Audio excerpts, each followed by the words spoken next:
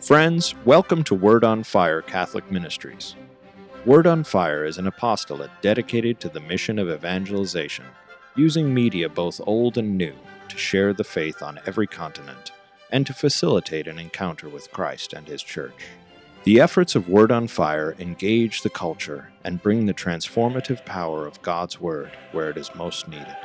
Today we invite you to join Bishop Robert Barron as he preaches the gospel and shares the warmth and light of Christ with each of us. Peace be with you. Friends, our readings for this weekend are all about humility, which is such a fundamental virtue in the moral life, the spiritual life. I think I've told you before, but St. Bernard of Clairvaux was once asked, what are the three most important elements in the spiritual life? He said humility, humility, and humility. St. Catherine of Siena, I've been reading a lot of her recently.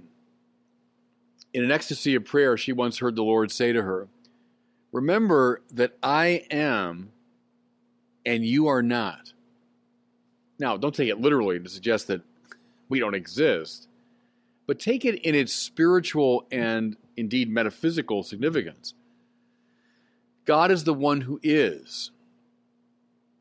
Everything we have, everything we are, is therefore a gift from God. Indeed, God is and we are not. And so whatever we have is grace, gift. St. Augustine said, well, we've all been made from nothing, ex nihilo, and therefore we tend to nothing. We carry about within us the heritage of non-being. We see it, of course, in our frailty, our sin, our mortality. St. Paul summed it up. What do you have that you've not received? So why do you boast? That's a good question, isn't it? Everything we have, we've received. So why should we boast in what we have, as though it's our unique accomplishment? Well, to believe in God, everybody, is to know these truths. To live out of them is to live in the attitude of what the Church calls humility. That's why Thomas Aquinas said, humilitas veritas. It just means humility is truth. Truth is humility. It's living out the deepest truth of things regarding God and ourselves. God is God, and we are not. And so the right attitude is humilitas. Now, I realize all this sounds very clear when it's stated in this abstract, more philosophical manner. But man, is it hard to live out. In our fallen world, we forget so readily that we are creatures. We forget so readily that we've been made from nothing. We come to expect things, to assume that they are owed to us. At the end of the day, we start assuming that we are God's center of the universe. Forgetting our real metaphysical status, we become big egos. And here's where the spiritual tradition kicks in. I am, I want, I expect, I demand. Spiritual tradition is always trying to knock those attitudes down, to question the legitimacy of those attitudes. I've always loved Origen's reading of the book of Exodus, where he sees the Israelites as evocative of all that's good in us. Our minds, our wills, our creativity, all the positive energies.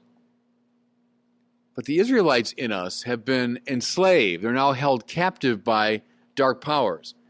The Pharaoh symbolizes the power of the rampaging ego, which has now enslaved everything in us and uses them to do what? It's very telling to me. Two things. To build fortified cities and to build monuments. Now think about that symbolically. How much of our time every day is spent building fortified cities around our egos? I want, I am, I demand, I expect. And so I defend myself, build high walls, keep people at bay, defend myself.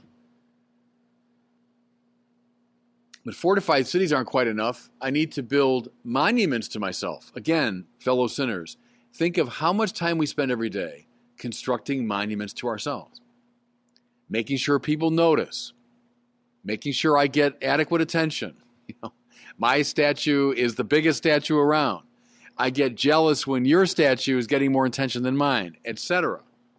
That should all sound very familiar. It's the game, it's the spiritual game of the ego that's out of step with veritas, the deepest truth of things.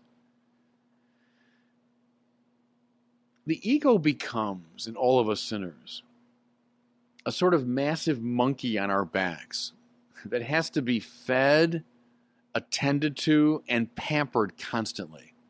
Think of some kind of like this annoying monkey that's on your back. And every single day, you have to worry about it, feed it, amuse it. It's threatening you and you're a little bit afraid of it.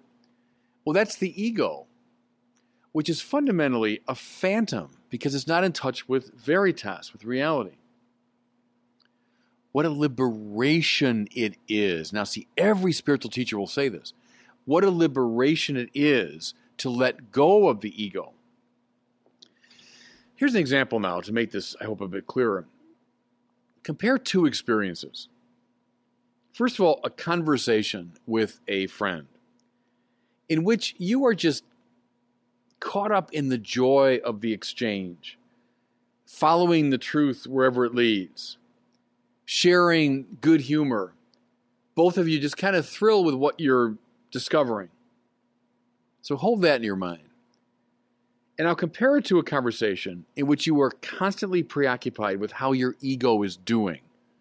So now you're talking to somebody, but you're not lost in the rhythm of the conversation. You're not lost in the joy of discovering the truth. Now every minute you're wondering, how am I doing? Am I making the right impression? Is he impressed with me? Am I clever enough? Am I going to get the job I want? Whatever it is. The difference between those two experiences is the difference between ecstasy and misery. You see, I'm driving it. Ecstasy, the joy of losing oneself. Now, that could be in a conversation, in a baseball game. It could be in a friendship, whatever. Ecstasy versus misery. The misery comes from the monkey on your back. This constant attention to the ego. The great spiritual teachers, now that's from Catherine of Siena through Augustine, St. Paul, Thomas Aquinas, Jesus himself, what they want is to liberate us from the misery of an egotism, which is born of a metaphysical misperception. God is God and we are not. So the right attitude is humilitas. All right. In light of all these principles, let's take a look at our gospel for today, which is that famous passage from Luke's gospel dealing with honor at a banquet. So Jesus has been invited to the home of a prominent person, one of the leading Pharisees we hear. And he notices what we can notice in similar situations today, namely how people are jockeying carefully for position, status, prominence. Someone having, a dinner at his family is not going to worry about this, but now you're out in public. You're out some big deal affair. Someone's being honored, and everyone's there. All the cool people are there. Well, what are you going to do? You're going to make sure you get noticed, and you're sitting with the right people, and the most important people are going to notice you. Whom can I impress? What will the glitterati think of me? Am I on proper display? Now, we've all been to dinners like this, I bet. The jockeying I'm talking about is precisely like that miserable conversation I described above. It's not enjoying the banquet for its own sake. It's not enjoying the company of those around you.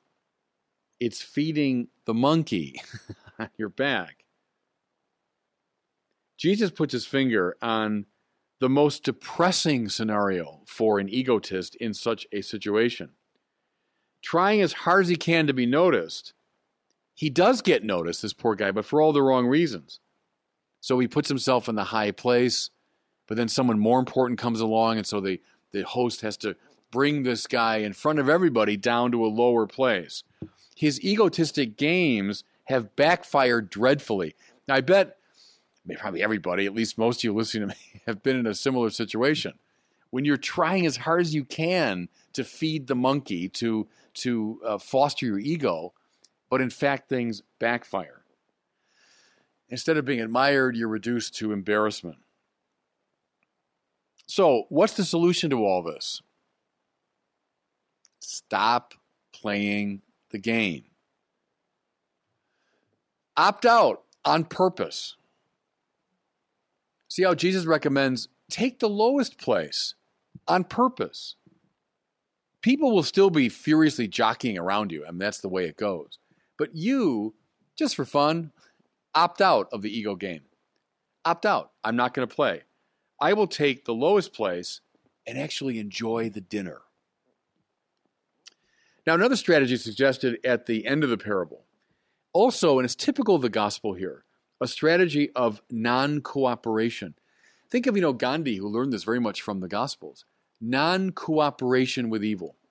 If evil's happening, the best thing to do is not so much to fight it directly, that often backfires, but not to cooperate with it. What most people do is engage in behavior that's meant to satisfy the ego, even behavior that looks superficially like altruism. So in Jesus' parable, I'll have a dinner for people, but only so they can pay me back with another dinner. So I'll invite all the glitterati. I'll invite the rich and famous so that they might invite me back. What's going on there? But just more of the ego game. Turn it around, someone invites me to a party. Do I have a good time? Not really, because all I'm thinking about is, oh gosh, no, I got to invite them back. I have to pay back, or I'm going to look bad.